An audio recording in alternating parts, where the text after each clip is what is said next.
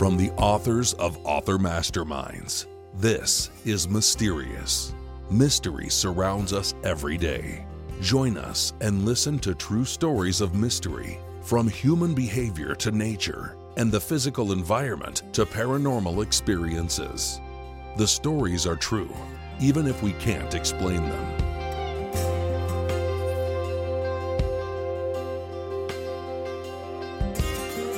How did a 200-pound pig become the darling on an Arabian horse ranch?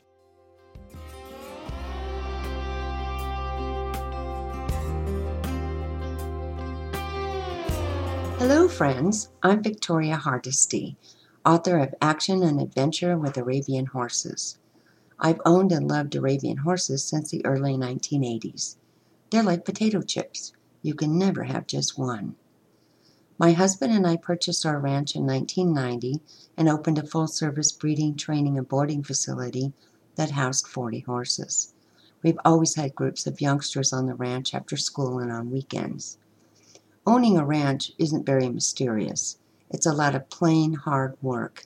But there have been some mysterious things that happened here. I'm going to tell you about one of them.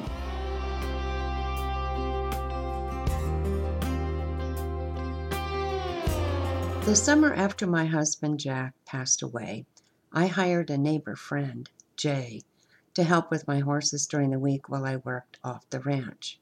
He came over and fed in the mornings, cleaned stalls, checked water buckets, and cleaned up the feed room and barns. He came back in the late afternoon and provided dinner for the critters. One day, while Jay was dumping the manure cart in a ravine behind one of the barns, he startled a pig sleeping under a juniper tree at the top of the ravine. She ran screaming and squealing. He looked at her and decided she had babies somewhere and must be hungry.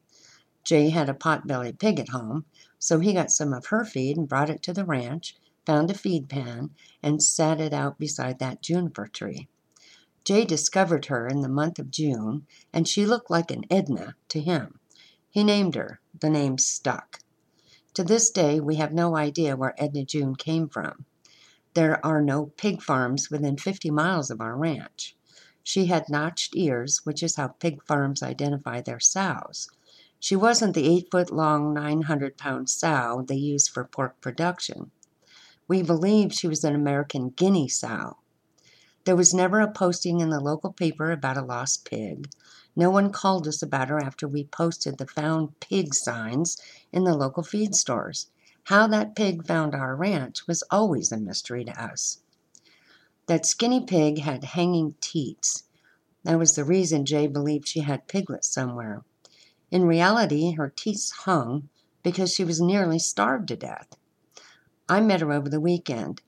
She was as tall as a German Shepherd dog with black skin and hair. She did look pathetic that first month. We tried once to contain her in a stall by bribing her with her food pan. She caught on to our intentions and scolded us in a very Jurassic Park way that she didn't want any part of confinement. We never tried that again. Thinking about that day, I remember the scene in the movie Jurassic Park where the T-Rex was chasing the jeeps, desperately trying to get away from him. His scream was almost exactly what Edna June sounded like when we tried to lock her inside a barn stall. I'm positive the movie sound people used an angry pig to portray the sound of that enormous T-Rex. I'm also sure people for 5 miles around the ranch heard her.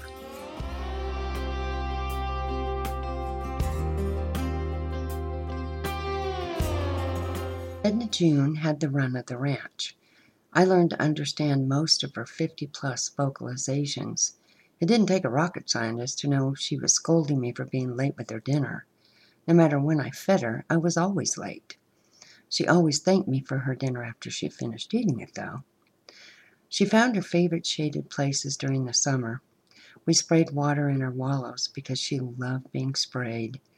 She squealed in delight as she rolled in the mud. She greeted the horses differently than she greeted visiting humans. She liked people, so her greetings were always personable and friendly grunts. At first, Edna June stayed away from people. She warmed up to us because we fed her. She became curious and started coming out to greet other humans visiting their horses. Some were frightened at first, but she never made a threatening move, and she talked to people in her language of squeals and grunts. It didn't take her long to win people over. They began bringing her treats, including the boys who delivered our monthly feed. If they didn't see her, they asked about her. To this day, they still talk about Edna June when I stop at the feed barn. Her first winter with us gave me another reason to love and care for her. We had a 2-month-old orphan foal. We put her in a stall with a back door to a small adjoining paddock. She was so tiny she couldn't see over the stall wall in the front, so she couldn't see much going on around the ranch. She was also very lonely.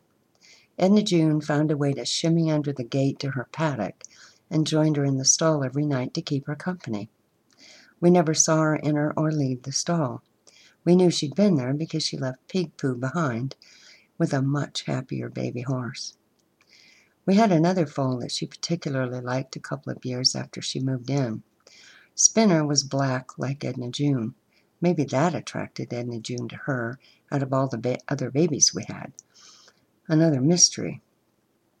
My brother watched Edna June drag her feed bowl across the ranch to Spinner's paddock right after I fed her one evening.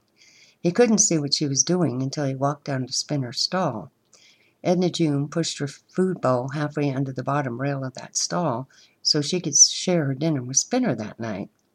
My brother told me it was the strangest thing he'd ever seen, with those two, snout to nose, eating pig pellets from the same dish. I remember one other time she provided extraordinary comfort to a horse. Friends of mine bought tickets for a week-long cruise and asked me to care for their horse while they were gone. They brought the gelding over the afternoon before they left town. I put him in a stall close to my horses so he would have company during his visit. But the horse was nervous and uncomfortable in strange surroundings without his people. When I went out to feed the horses that evening, that poor gelding had dug a trench along the front of his paddock from pacing back and forth across it. I put his hay in his feeder, and he ignored it and continued pacing. I wasn't sure what to do to help the horse, but I needed to set out Edna June's feed dish. I heard her snorting and castigating me for being late with dinner again as she came around the building to the front door of the feed room.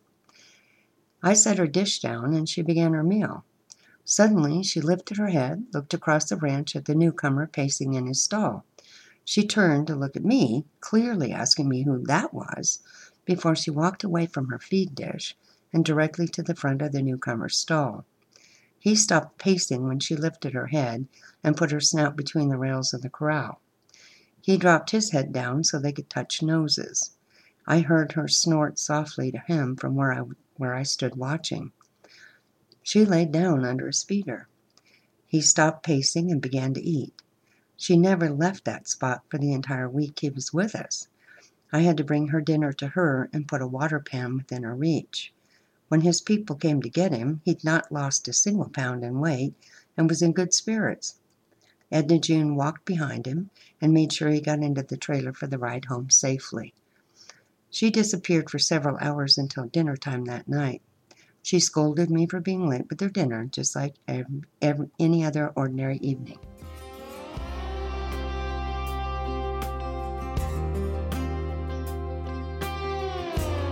Let me take a short break to tell you about Author Masterminds. This podcast is sponsored by the Author Masterminds, who also sponsor the Readers and Writers Book Club. If you join the book club, all books by Author Masterminds authors are available to you at 50% off the list price. There are currently 17 books serialized with weekly chapters posting free to anyone. My books, Prince Ali, Wonder Horse Book 1, and La Duquesa, Wonder Horse Book 2, are serialized in the book club. If you'd like to see my books, you can find them at the Author Masterminds site or my website. You can find the links for my books, the Author Masterminds bookstore, and the Readers and Writers Book Club in the show notes.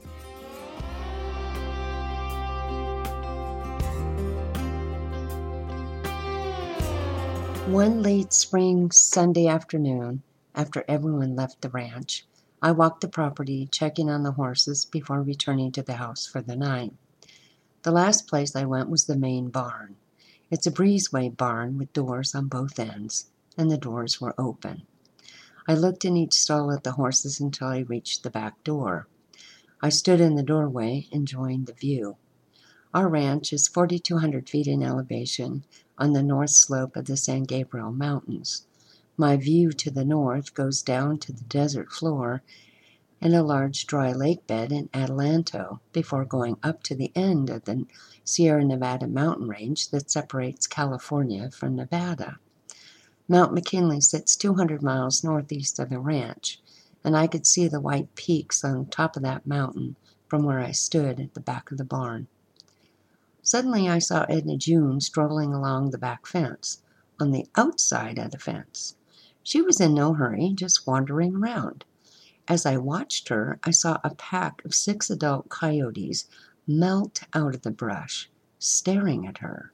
The lead coyote licked his lips.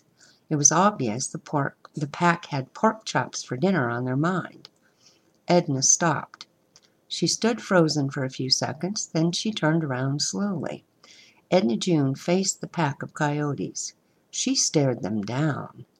I heard no sound from either the pack or Edna June. I froze in fear for the pig. Just as I was about to charge the fence, throwing rocks or anything I could get my hands on at the coyotes, they stepped backwards into the brush and melted away the same way they appeared. Edna June stood her ground and stared after the coyotes for 30 seconds or so before she turned around and strolled off, grunting under her breath. That scene was another mystery. None of the animals made a sound, and none of them moved during the showdown, but 6 full-grown coyotes backed away from one 200-pound pig. How did she do that? Edna June lived with us for 12 years. She spent her days sleeping in the shade of the juniper trees and her nights patrolling the ranch and keeping the horses company. In the end, she developed congestive heart failure. We had no idea how old she was. She came to us as a mature pig. The onset of her heart failure was sudden, and she could no longer get to her feet within a couple of days. Our vet humanely put her to sleep. We buried her at the end of a horse paddock, so she would always be with her friends. Our neighbors have seen Mojave green or diamondback rattlers on their property, from little ones to 4-footers. 3 years before Edna June arrived, we found 2 3.5-foot diamondbacks near the bedding storage area on the ranch. We had a customer's gelding lean over our arena rail for a tasty bite of grass. A small rattler bit him in the nose.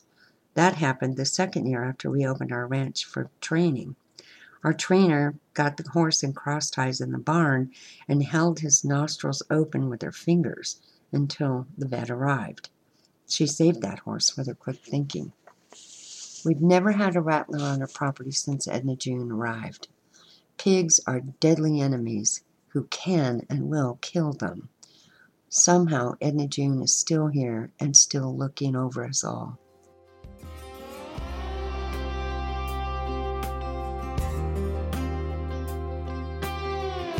Edna June left us physically more than 10 years ago. On quiet evenings when I step outside to the horse area, I hear her to this day. She's not scolding me for a late dinner these days, just letting me know all is well on the ranch and she's still here to provide company and protection for our horses. There are so many mysteries about that pig. Why was she so friendly to our clients? Why did she decide to mother 2 baby horses? How could she calm a nervous horse when I didn't know how to help him? Where did she come from? Why did no one claim her when we tried to find her owner? Why did she decide to make this ranch her home? How was it she could intimidate a pack of coyotes looking for dinner and be such a blessing to us? How was she keeping dangerous snakes off the property to this day? Why is she still here and making her presence known?